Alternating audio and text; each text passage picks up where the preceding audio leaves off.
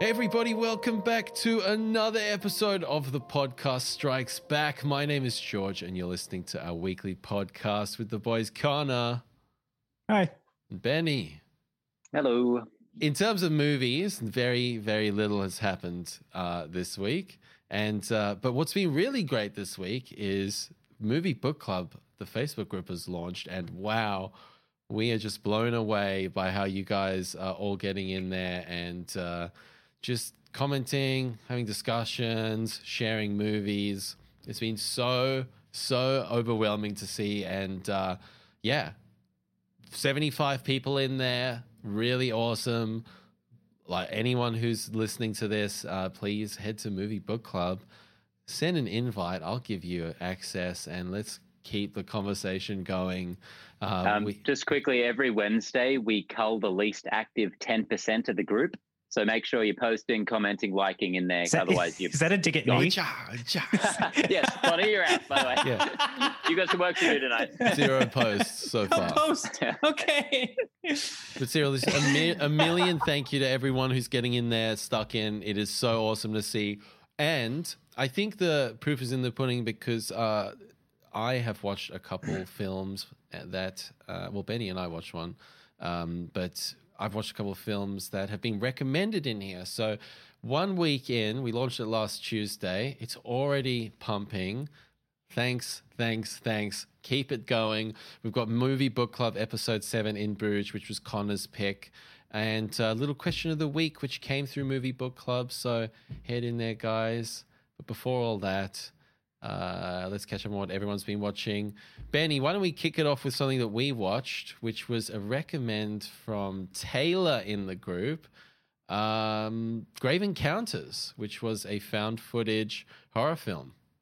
Directed by the Vicious Brothers. Any kind of brothers is cool, but the Vicious Brothers. Yeah, they've got the Spearig Brothers beat. Great name. No kidding. This had a really nice comedic front end to it that I appreciated.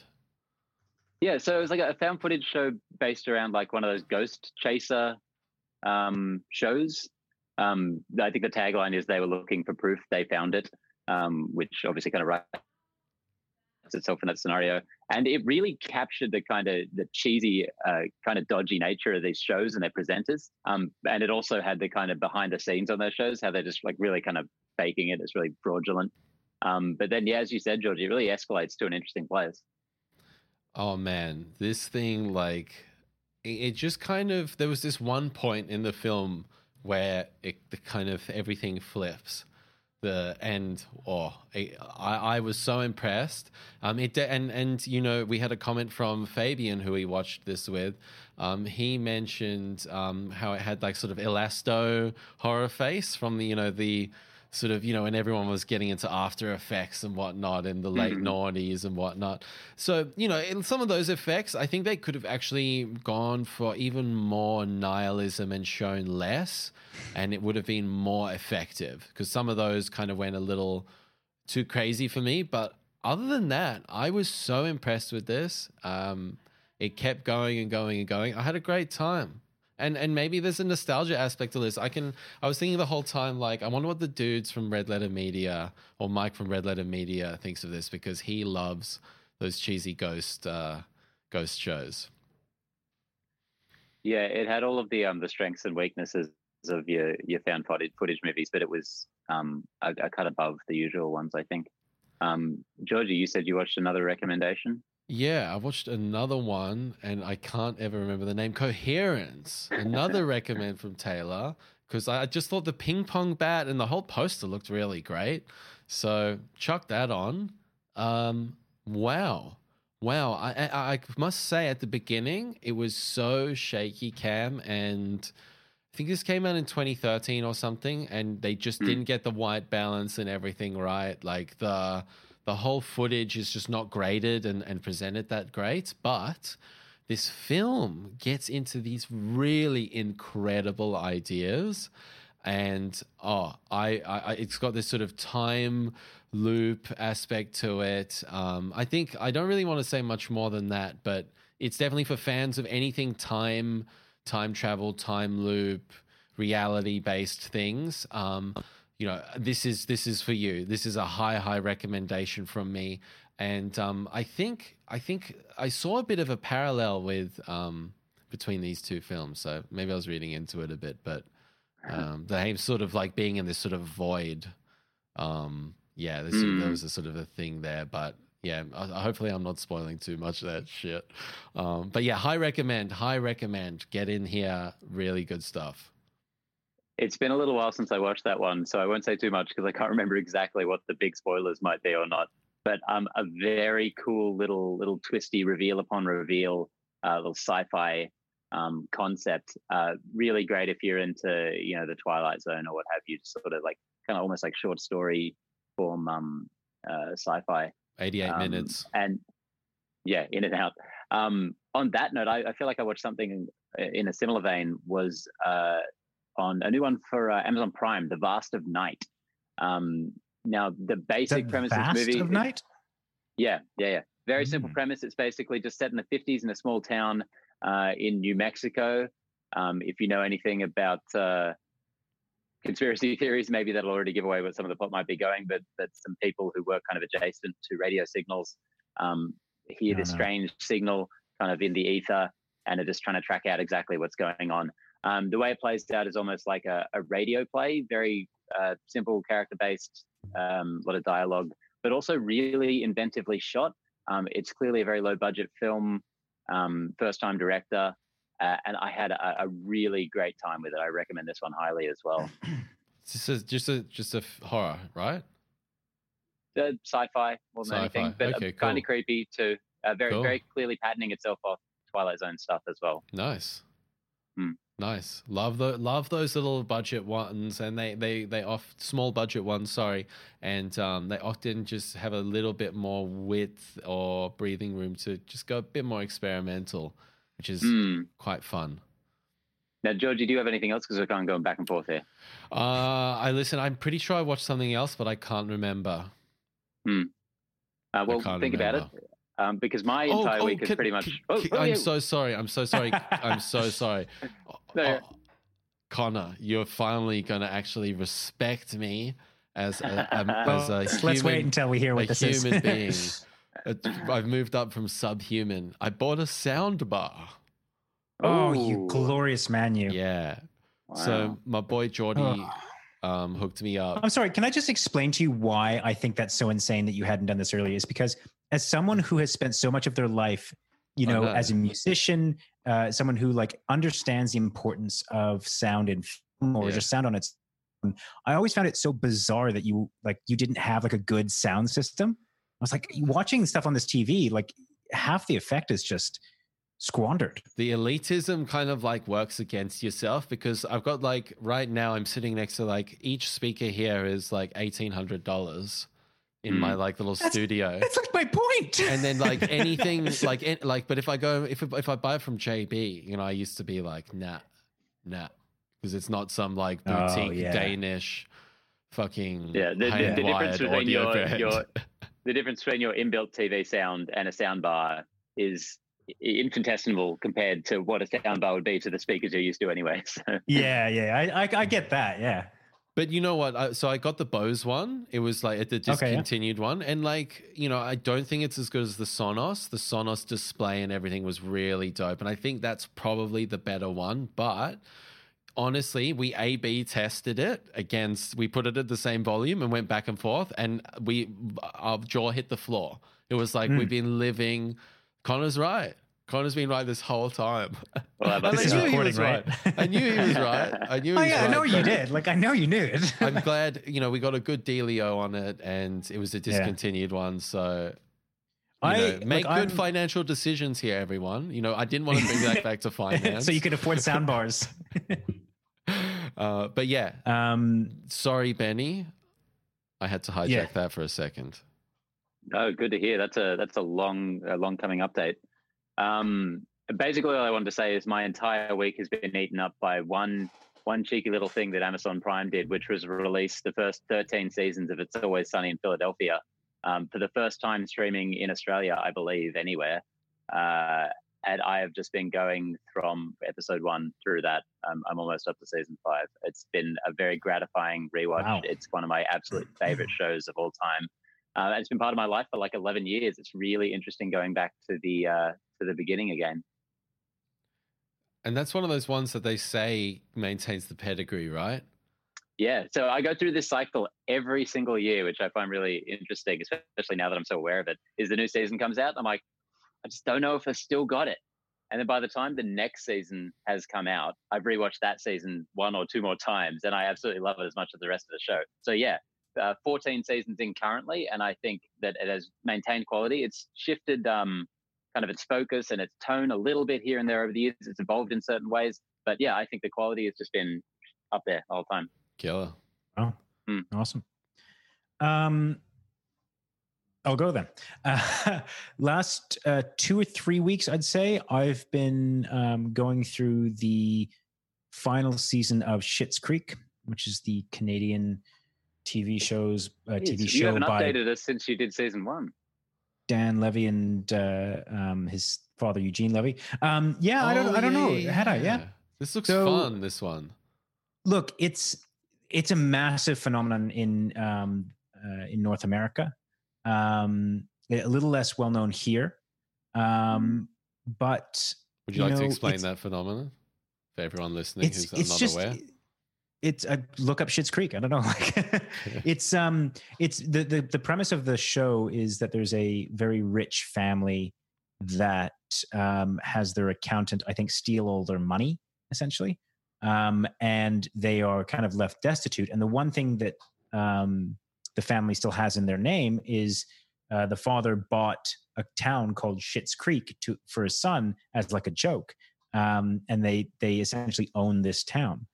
And they go I've very aptly heard it described as Arrested Development, but the characters love each other and have the capacity to grow as people. So basically, just Canadian Arrested Development. I like that.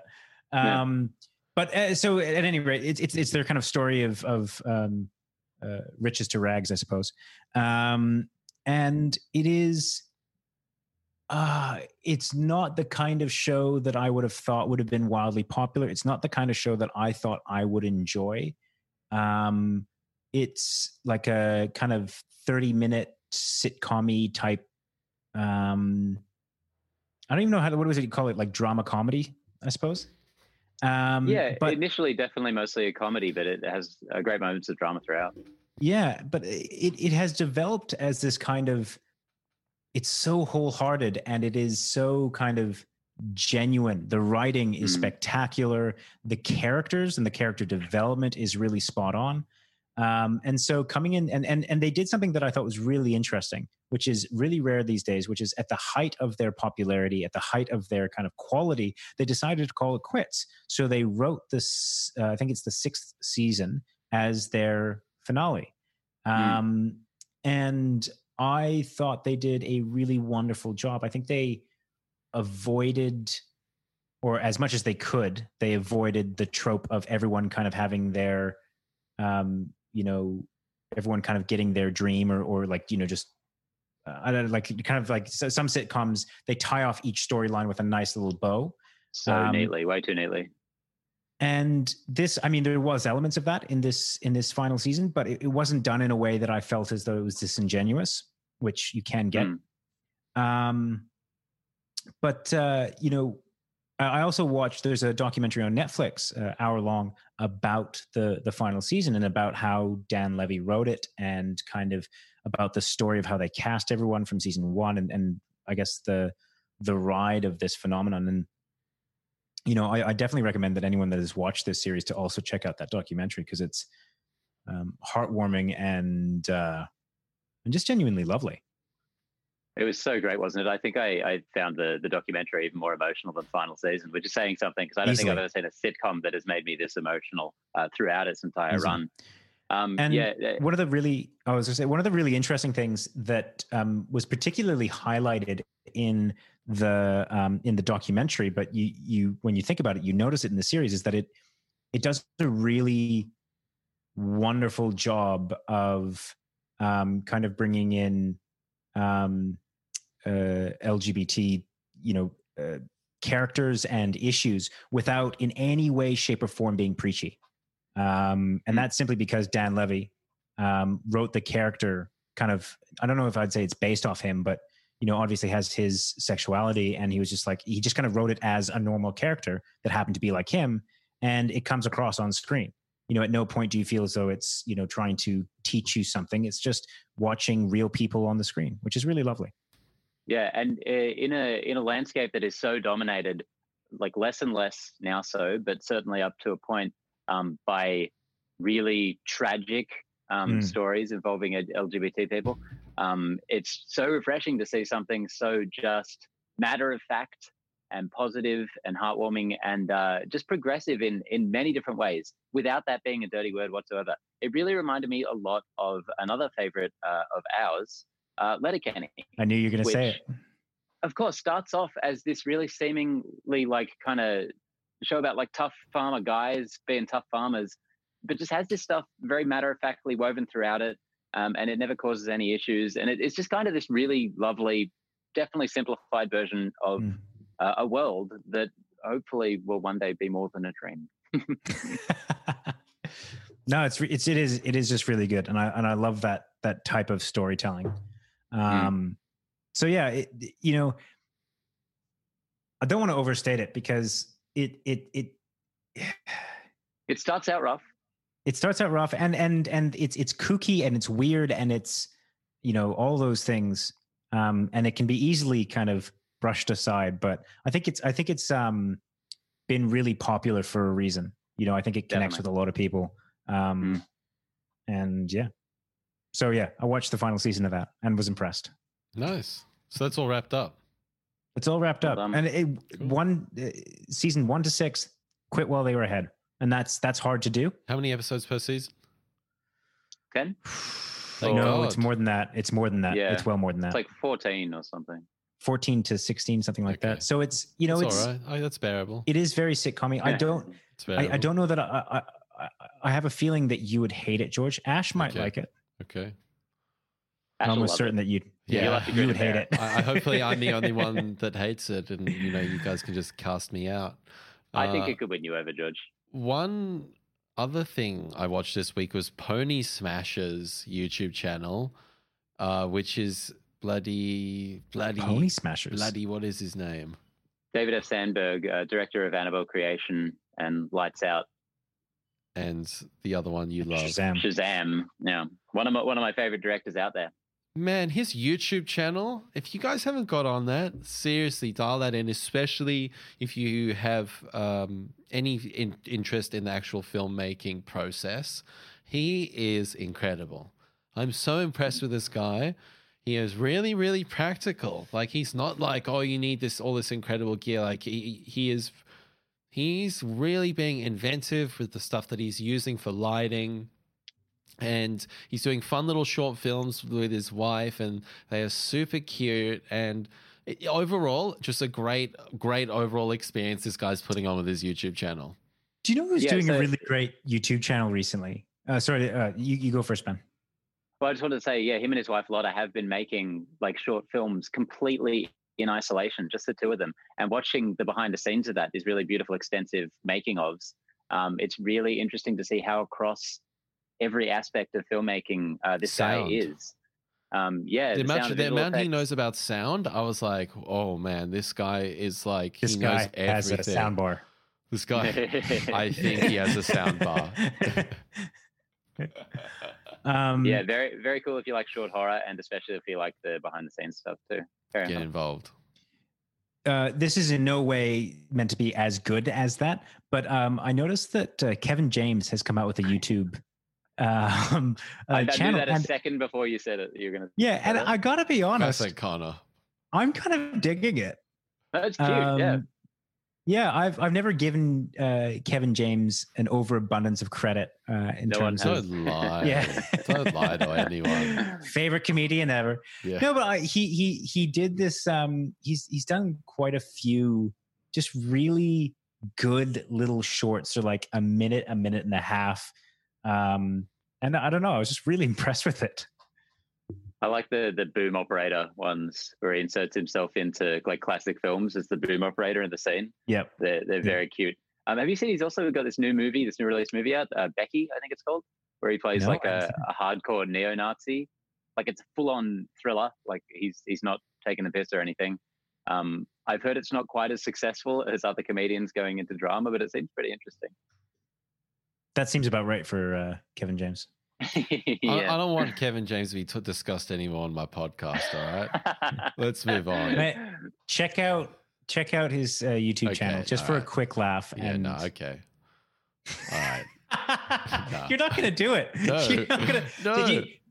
Speaking of that, did you check out Senua's Sacrifice on YouTube? Like you said you would? Ooh. I did not. Wait, what is that again? Receipts. What's that again? That was the game with Welcome the to my awesome. Connor. Yeah. He'll come back 6 months later and be What's like, that? guys, I checked out this game that's like the schizophrenic, Is that the one based off Nordic... Bloodborne? Is that one kind of made by the same people who do Bloodborne? No. It's called Hellblade. The series. Right. I watched it, bro. I really watched it. It was great. It was cool, wasn't it? Bro, it was so cool. Mind was blown. Fuck. Totally get why you're into it, man. Yeah, no, right? It's good Just that don't you talk like absorb these all directly about the Sort of just really high level. It was great. As a general piece of art, I really enjoyed it. I thought it was well done. The amount of work that would have gone into that. I know, right? I'm glad we're on the same level, George. So there's no news in movie world.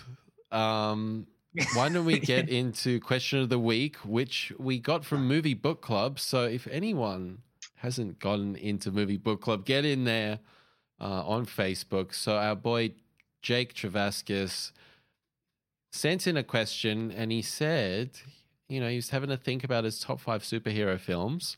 And I'll just list his off. Dark Knight trilogy. Well, I mean, that's 3 films, but we'll let you get away with it this time, Jake. Infinity War, Watchmen, the Zack Snyder one, Avengers 2012, Spider-Man 2. And then we had a bunch of people chiming in. Hell yeah. Thank you so much. Benny, do you want me to list yours off? I've got what I could remember. List off the extra ones. Spider-Man 2 was definitely in there as well. We mentioned in the comment thread, that's kind of the constant on everyone's list. Yeah. I had to put The Incredibles in there. Logan really occurred to me, which I hadn't watched in a couple of years. I really want to check that out again this week. I wrote Civil War, Captain America Civil War, because I really just wanted to limit myself to one MCU movie. Otherwise, it would go on forever. And I also picked Constantine, which I wasn't sure if counted, but I really, really love that movie too. I had something else on there, I think. Super unique. You had Shazam as well. Shazam, of course. And you had Spider-Verse. So you had 8. Oh, wait, 1, 2, 3, 4, 5, 6, 7. Okay, so we're working off top 7 comic book movies right now. And mine was Hellboy 2, Infinity War, Spider-Man Into the Spider-Verse, Dread, The Dark Knight. There seemed to be a fair few like regulars that kept popping up. I saw Civil War pop up a lot of times, Infinity will pop up, The Dark Knight, Watchmen as well a few times, which I was quite surprised about because I always thought Watchmen was one of those ones that maybe 5 or 10 years ago was really highly regarded and then it's kind of subsided, but there's still like a lot of people really loving that film and maybe even appreciating it more since the TV series. Connor, what did you have a top 5 list off the top of your head? Off the top of my head, oh god, you. Or maybe the list, or the list that you have right next to you. Whichever way you want to live. I do not have the list next to me. This would be off the top of my head. I think that Civil War would probably definitely have to be up there, just for the action direction. I think that. That movie sticks out in the MCU as just having action. Yeah. God, top Can't 5. name one other superhero movie, can you? God, you so good. I'm just trying to think about what would classify as my actual favorites. I don't know why Blade comes up as I considered Blade. Yeah, me too. I consider Blade 2 as well. I think I like Blade 2 more than Blade. 2 or yeah. I mean, I feel like it's almost cheating to like you did, Ben, like to kind of mention too many MCU films, because you want some diversity in your top 5. You don't want to come out and admit that you're an MCU whore. Just But you guys both put Civil War above Infinity War. Yeah, I think that's how it played out when we did the full breakdown of the MCU. Check it out on YouTube. Yeah, actually, did it beat Infinity War? It did on my personal list, I'm sure. Because that's a tough one for me. I am always like constantly impressed by the task that is Infinity War. Irrespective of the actual movie, just the ability or the fact that they were able to pull off a movie of that magnitude, I think is just endlessly impressive. And I think the moments at the end are way more impactful within Infinity War. Like Civil War, I feel like it peters out a little bit towards the end.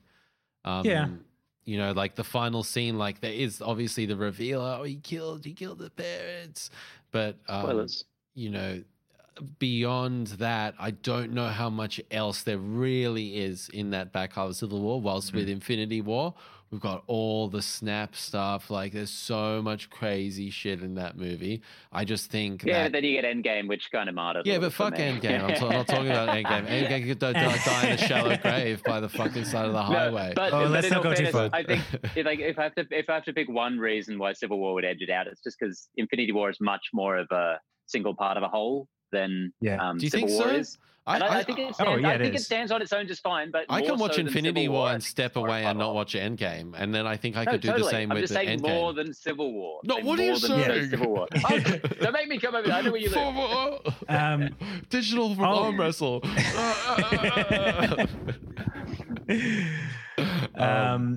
You know what? And this, I know this isn't toxic really the masculinity, question. folks. I know this isn't actually what the question was, but I have to give a shout out that's to such Age a Connor answer. Yeah. But I have to give a shout out to Age of Ultron because I think that is such an underrated movie in the overall kind of pantheon of MCU movies. I have such a soft spot for that. I people just absolutely lambast that movie, and I don't understand it. Yeah, it doesn't need to be lambasted, but like it's not in the consideration set for me. For a top 5. Yeah.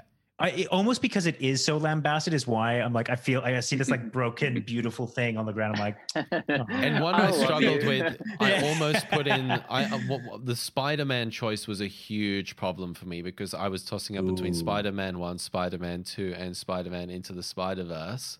And especially the Amazing Spider-Man too, because you're a huge Andrew Garfield fan. Yeah.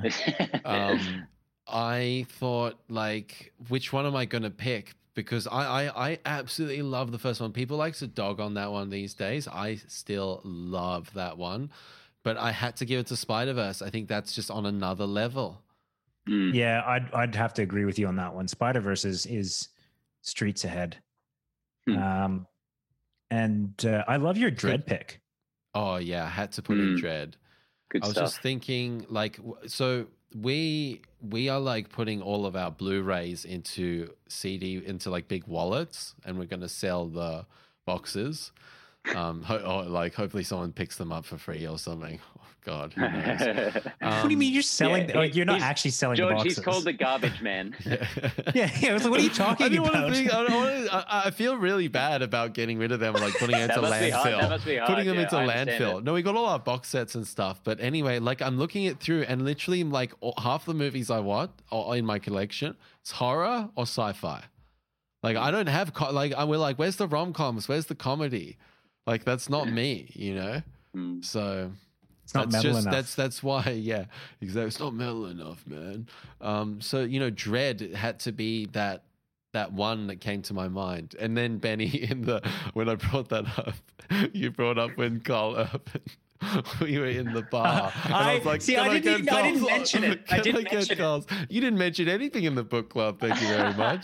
Oh, no. I was going to say I didn't mention it in the podcast. Because first thing, whenever you say embarrassed me in the club, so that's the first thing that comes to mind is you getting rejected by Carl Urban. No, it was his fucking assistant, man. I know, but it's funnier to say that Carl Urban. And when I asked him my question, he said, "Good question, young chap." Young fella. I specifically remember him doing that. Thank you, Carl. Even though I was like 25. And I asked him that. Late bloomer. Grown-ass man crying. Yeah.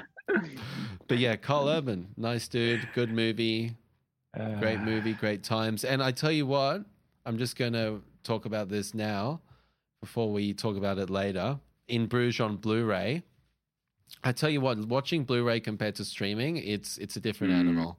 It's a different animal, man. Is it that much better? Yeah, dude. Yeah. Seriously. Really? Seriously. Yeah. Even on the TV that Benny, he rags on my TV all the time. I think it looks so much better. So much better. Anyway, is that now time to get into it? Are we done with it? Don't we? Good segue. Yeah. Connor, why don't you tell us why you chose In Bruges for the 7th edition of Movie Book Club? Yeah, I will. Like right about now. I chose it because I love the movie, and I love the director, and I love the director's brother. It's also a film director, for the record, not just a random guy. I love his sister as well. His uncle's not too bad. For me, I remember this being a movie when I first watched it, I really did not appreciate it. I was not too young, but early teens maybe when I first watched it. And the context that I watched it in was really like, hey, look at, I can't remember how it was sold. Did this come out in 2006 or something? Is this 2008? How old are you, Connor? Yeah. That would have put me, maybe my mid-teens then. I don't know. I was in my teens, without giving away too much. But it was sold to me as like, how funny is it how many times they say fuck or something? So I came at it with this like just really iffy attitude, and I didn't really get much out of it. I was like, someone told me it was a comedy, and it wasn't the kind of comedy I was expecting, and it just didn't land and all that. And so I just remember being very disappointed by this film the first time I watched it. He was watching the hyper poignant superhuman ending. You're just like, that's not funny. Yeah, I was like, this is what. And then I remember rewatching it a couple years later and being like, this movie is fucking awesome, and having a completely different take on it, and one of the things that I really love about it is that it has this exploration of nihilism that is not.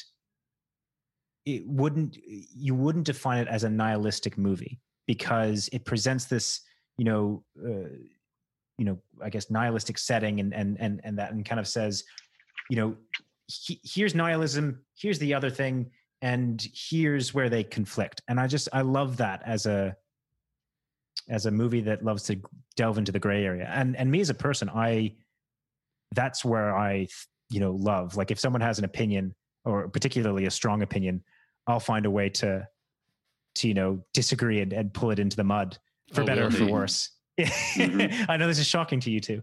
But this is where Martin McDonagh lives. This is where like all his movies really deal with that gray area, and I fucking love it. So that's why I picked this movie.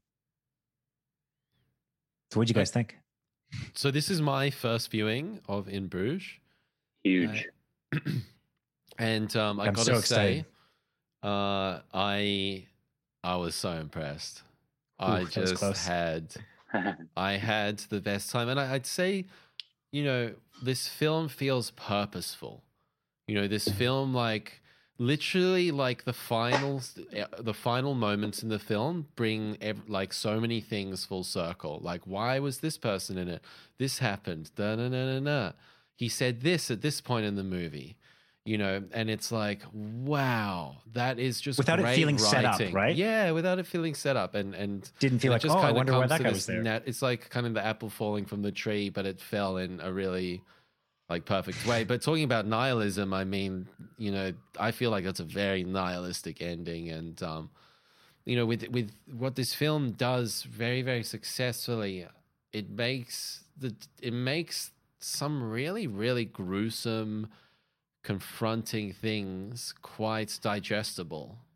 I think like my dad could kind of watch this and kind of get away with it, whilst if I showed him Hellraiser, I guess, like, you know what I like, I you can't put In Bruges and Hellraiser in the same ballpark, but you know what I mean, like this goes places. This goes places. It is very graphically violent. Oh, no as doubt. a point of comparison, and as far as premises go, it's about as dark as you can go, because, like, you know, this isn't some schlocky body count movie. This is a movie, you know, a very grounded feeling movie about a hitman who just blows the fucking head off a kid, and you see more of that than you may want to.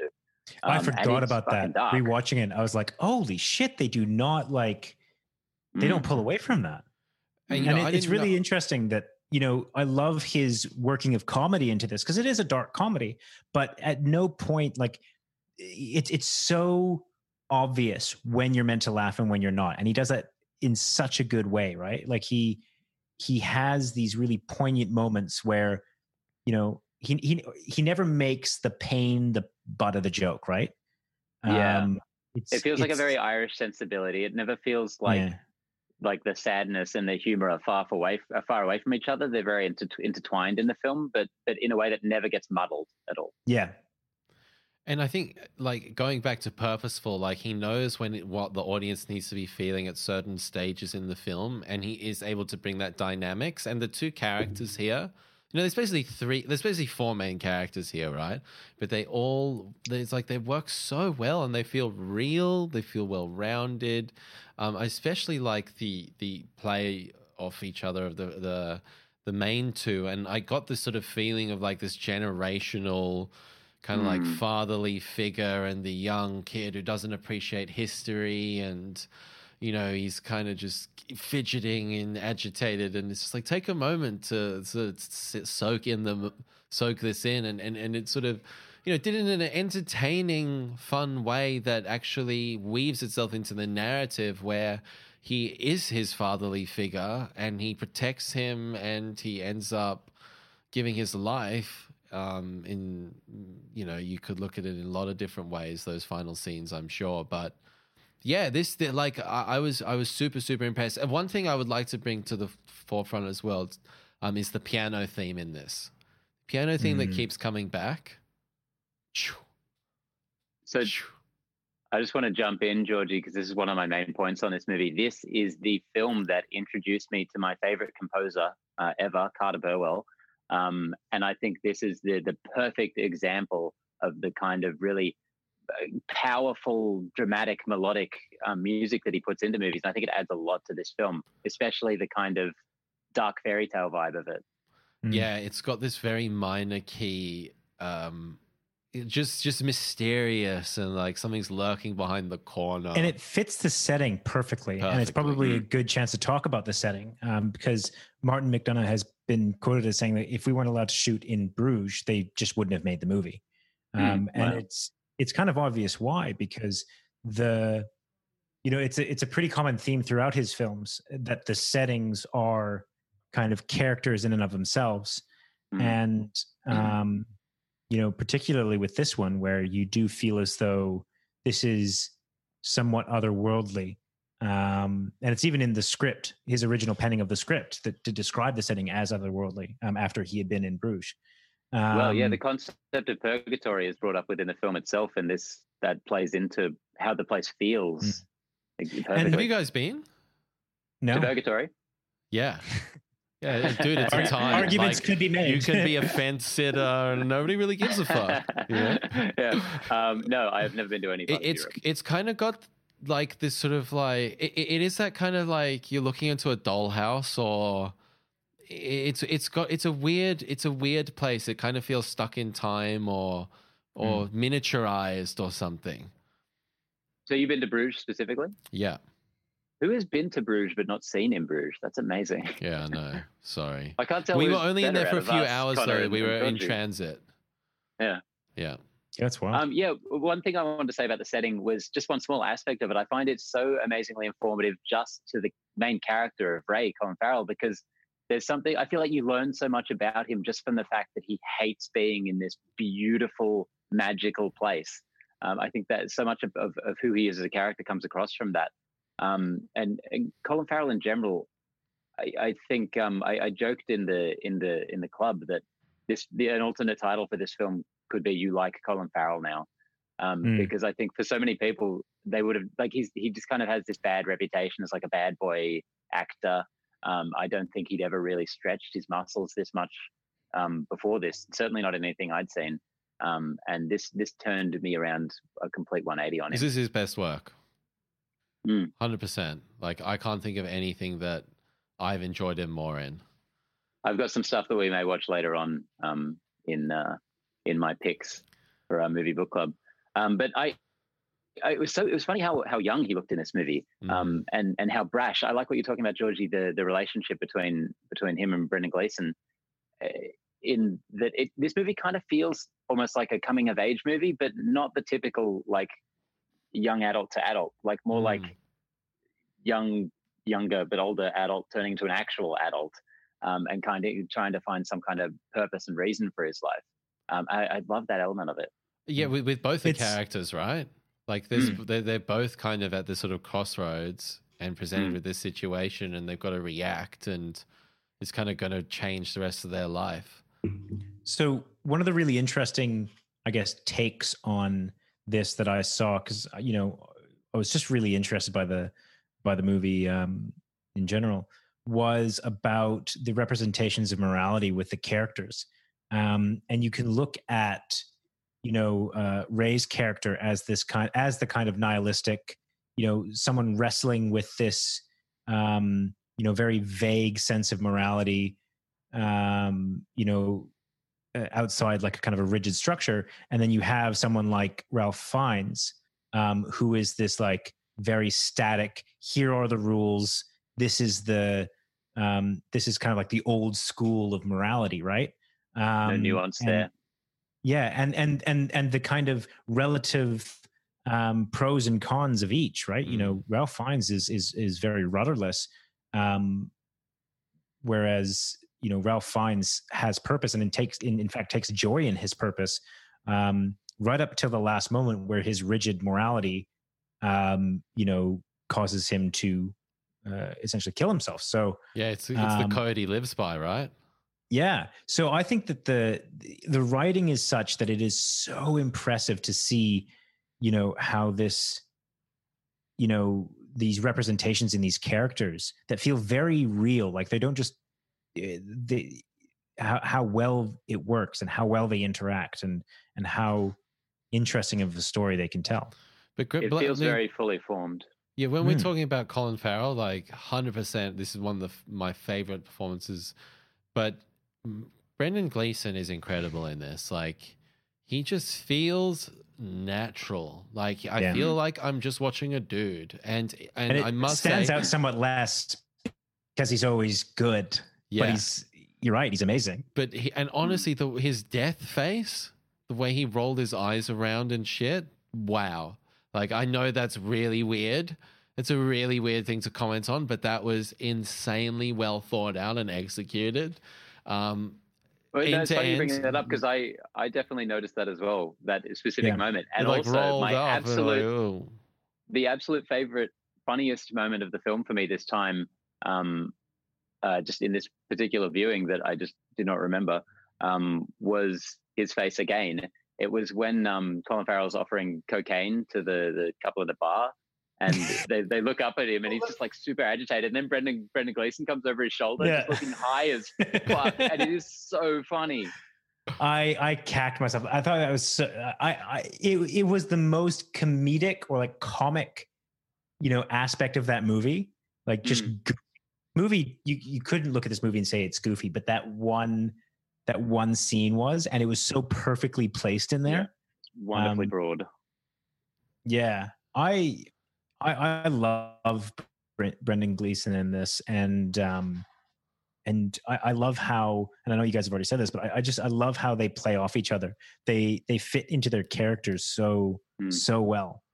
I was the whole time this movie, I was sort of trying to figure out what was going on. Like, I as I said, I didn't know what this was about, but I was like, these guys are hitmen. It's kind of pretty obvious, right? But beyond that, I'm like, what's going to happen? And this whole scenario is unfolding, and then you get that conversation where Ray Fiennes says, you know, if I were to kill a kid, I'd pop myself off. And that ends up becoming the final moment in the film. And even with the little person, Dwarf? the dwarf. I what is the correct no, terminology? No. I think it is little person Little now, person, but in the movie, I think at the time of the movie, the politically correct thing was dwarf. He kept using midget in the film, and I think that wasn't. Right. So. But where's this going? What's going on here? And it all kind of, that's what I mean, purposeful, all these little ingredients. What's that saying in the film? It's like, if they're going to show you something, like they're going to show you a gun under the table, you know. Chekhov's gun. Sorry. I was about to say Maslow's gun, and I was like, that's not right. Maslow's hierarchy of guns. Maslow has a gun as well. It just never comes back. Yeah. It's just so...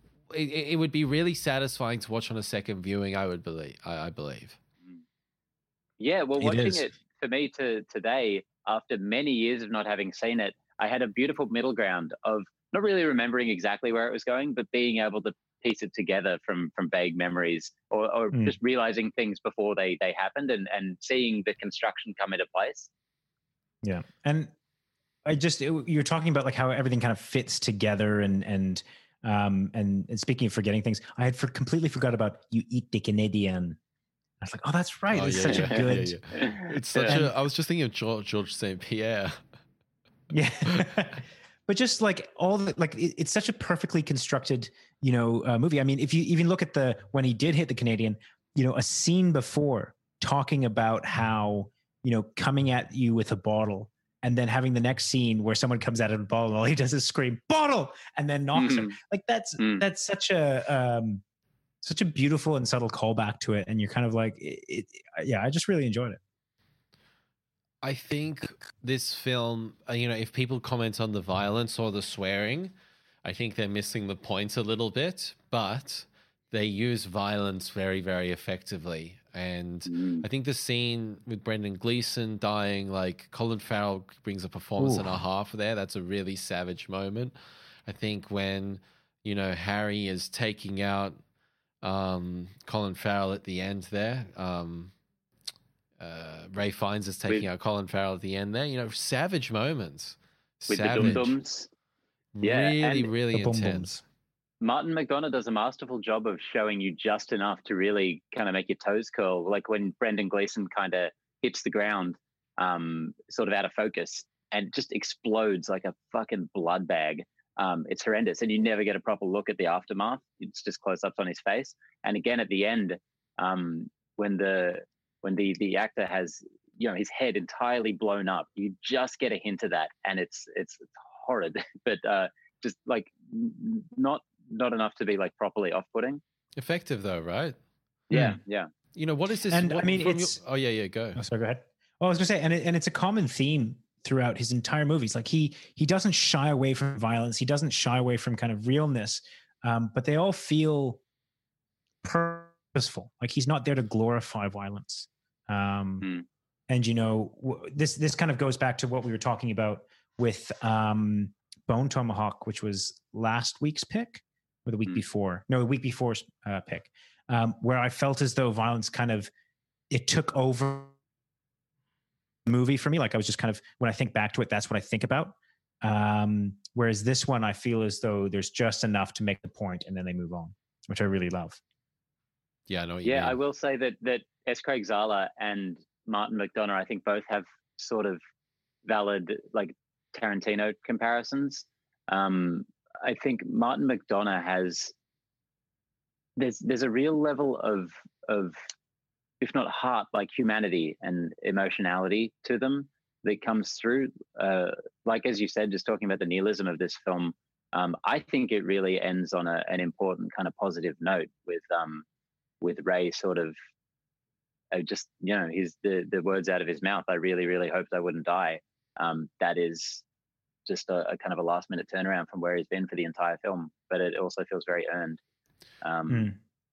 Do you think and I like that you didn't really know he could have survived.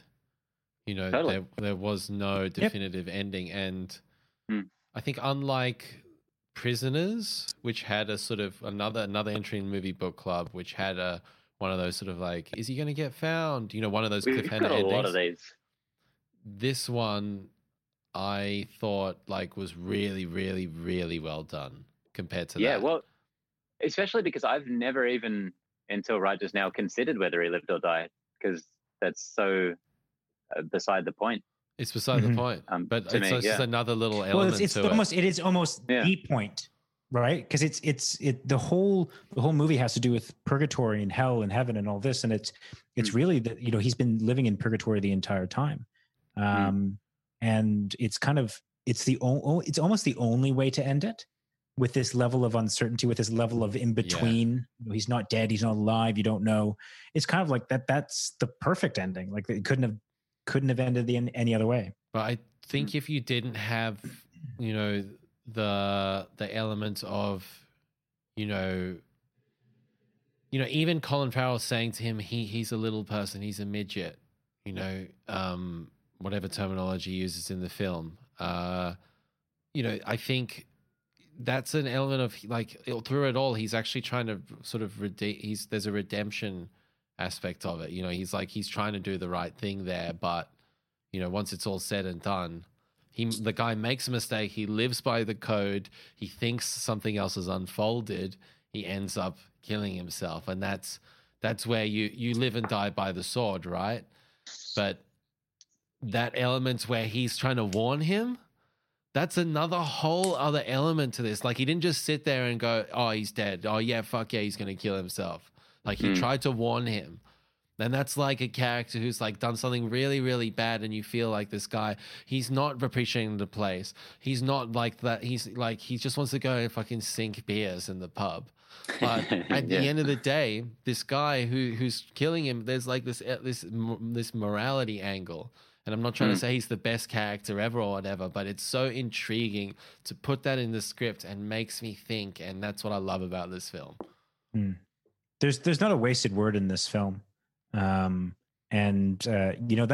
did occur to me, when the line that you kind of pointed out there, which I think is just I don't know what it is about that line, but it is something that is really endearing, that even as he is potentially dying on the ground, he doesn't want to see someone else mistakenly suffer. And it's one of the things that makes the conversations between Brendan Gleeson and Ralph Fiennes so watchable and so wonderful, is these people across purposes that are still that respect each other and love each other, and that kind of conversation is certainly not, I don't know if I'd say it's realistic, but it is just genuinely wonderful to watch.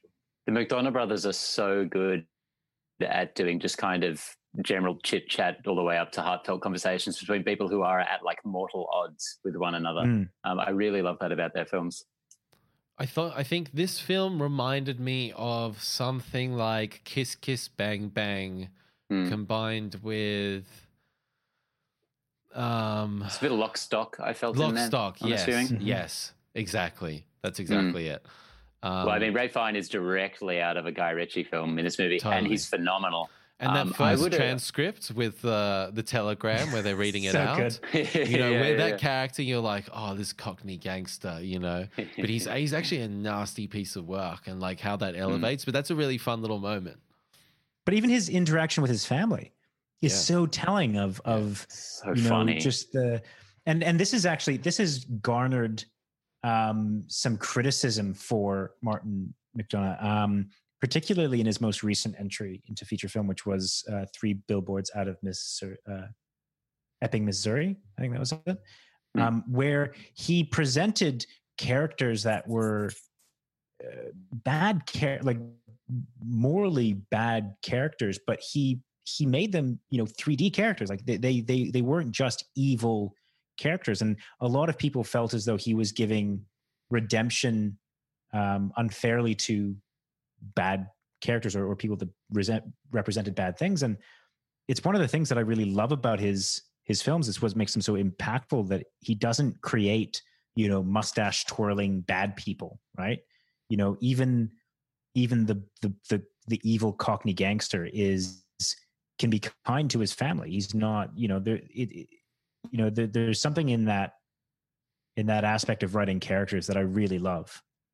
Yeah, I mean, like across the board, almost entirely, his characters are like reprehensible people, and there's probably a bigger debate that we don't really need to get onto here about the merits of kind of making them your protagonists. But certainly in this film and in Seven Psychopaths, I think it's quite fascinating. It's funny, both him and his brother John Michael McDonough, they've both done 3 films, and in both cases I found their third to be quite underwhelming, unfortunately, whereas the first 2 are like mint.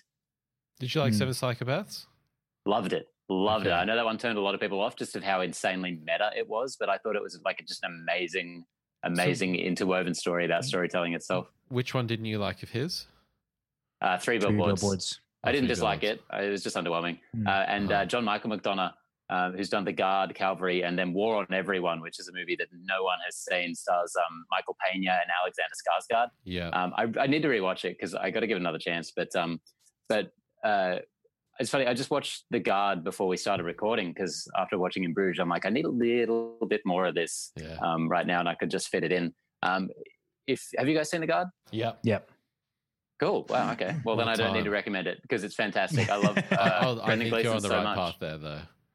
Yeah. Watch it again. Good on you for watching it again. I enjoyed this rewatch better than any time I'd watched it before. Nice. Brendan Gleeson, especially after getting just that like a more a supporting character in Bruges, just seeing him take the lead was so wonderful, and his interplay with Don Cheadle was so fantastic because the McDonough brothers are very disinterested in any kind of political correctness, which is not a bad thing in its own right, but it was more interesting, I think, having that dialogue between one belligerent kind of Irish asshole and someone who'd actually call him up on it more than in between just 2 sort of belligerent Irish assholes as it was in Bruges. It was just a little more interesting to bounce off. More stark in that. I mean, particularly in that initial scene where they're kind of doing the review, and this is for The Guard. That initial interaction between Don Cheadle and Brendan Gleeson, it's so kind of black and white, whereas the differences between Brendan Gleeson and Colin Farrell are a little bit more subtle. But they're overtly racist in Bruges, and they and it's funny watching it right like in this time, in this time, just like I'm sure, like I can't remember The Guard off the top of my head, but I'm sure it had more addressing, that dynamic. He straight up says. He straight up says that I thought they're just racist, and then they just move on to the next. Yeah, thing. There's more accountability in The Guard, which is it's not that I ever thought that the McDonough brothers were kind of writing this stuff without being smart and self-aware enough to know what they're writing for the characters they're writing. Like I'm sure they understand what they're doing. It was just more interesting to see, more gratifying to see them actually have a in about that within the film itself. I thought. Yeah. But I think it would have felt almost dishonest in Bruges, whereas in The Guard, the characters are so perfectly set up for him to call that out, which is something. No, I'm not saying it should have been brought up in. Yeah, no, I know. I'm just saying. I think it's very cleverly set up in The Guard. Yeah.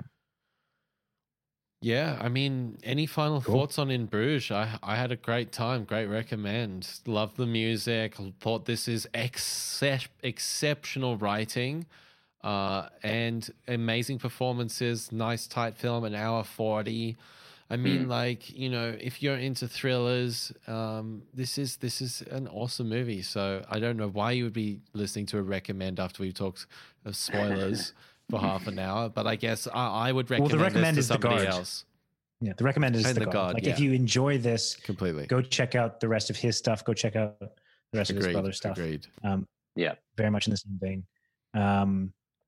And yeah, and way better than Chef. Way better than Chef. 2 out of 3. It's different than Chef. It's different than Chef. Chef's too happy, man.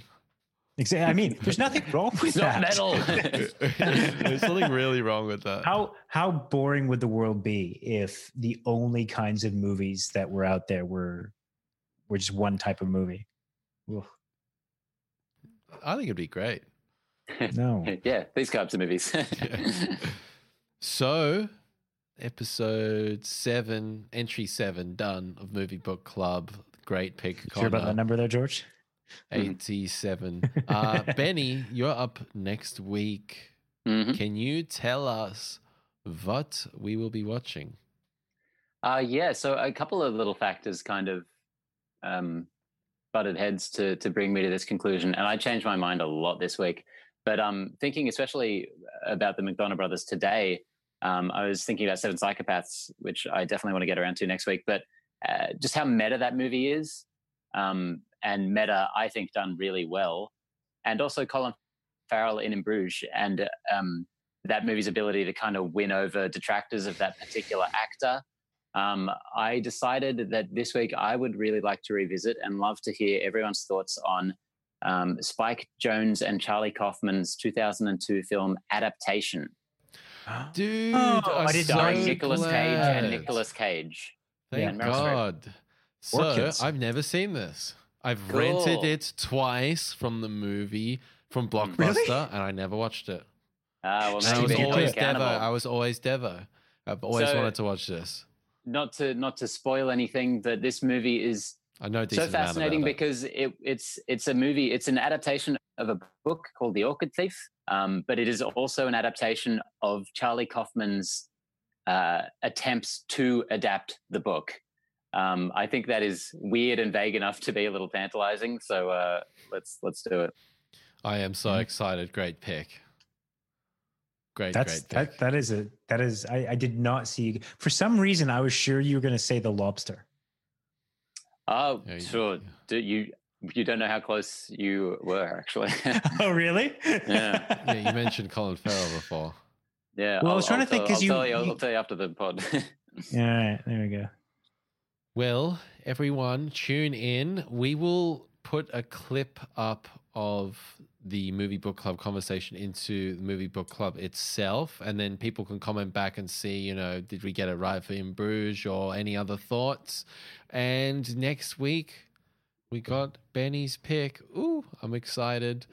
Hopefully a little more movie news. We'll see. But plenty to discuss nonetheless. Thanks again to everyone who has jumped into Movie Book Club and, put in their comments, thoughts, recommendations. It's just really awesome to see. And let's keep that motherfucker going. We'll be back next week. See you then, Connor. Gotcha. See you then, Benny. Bye, everyone. Bye.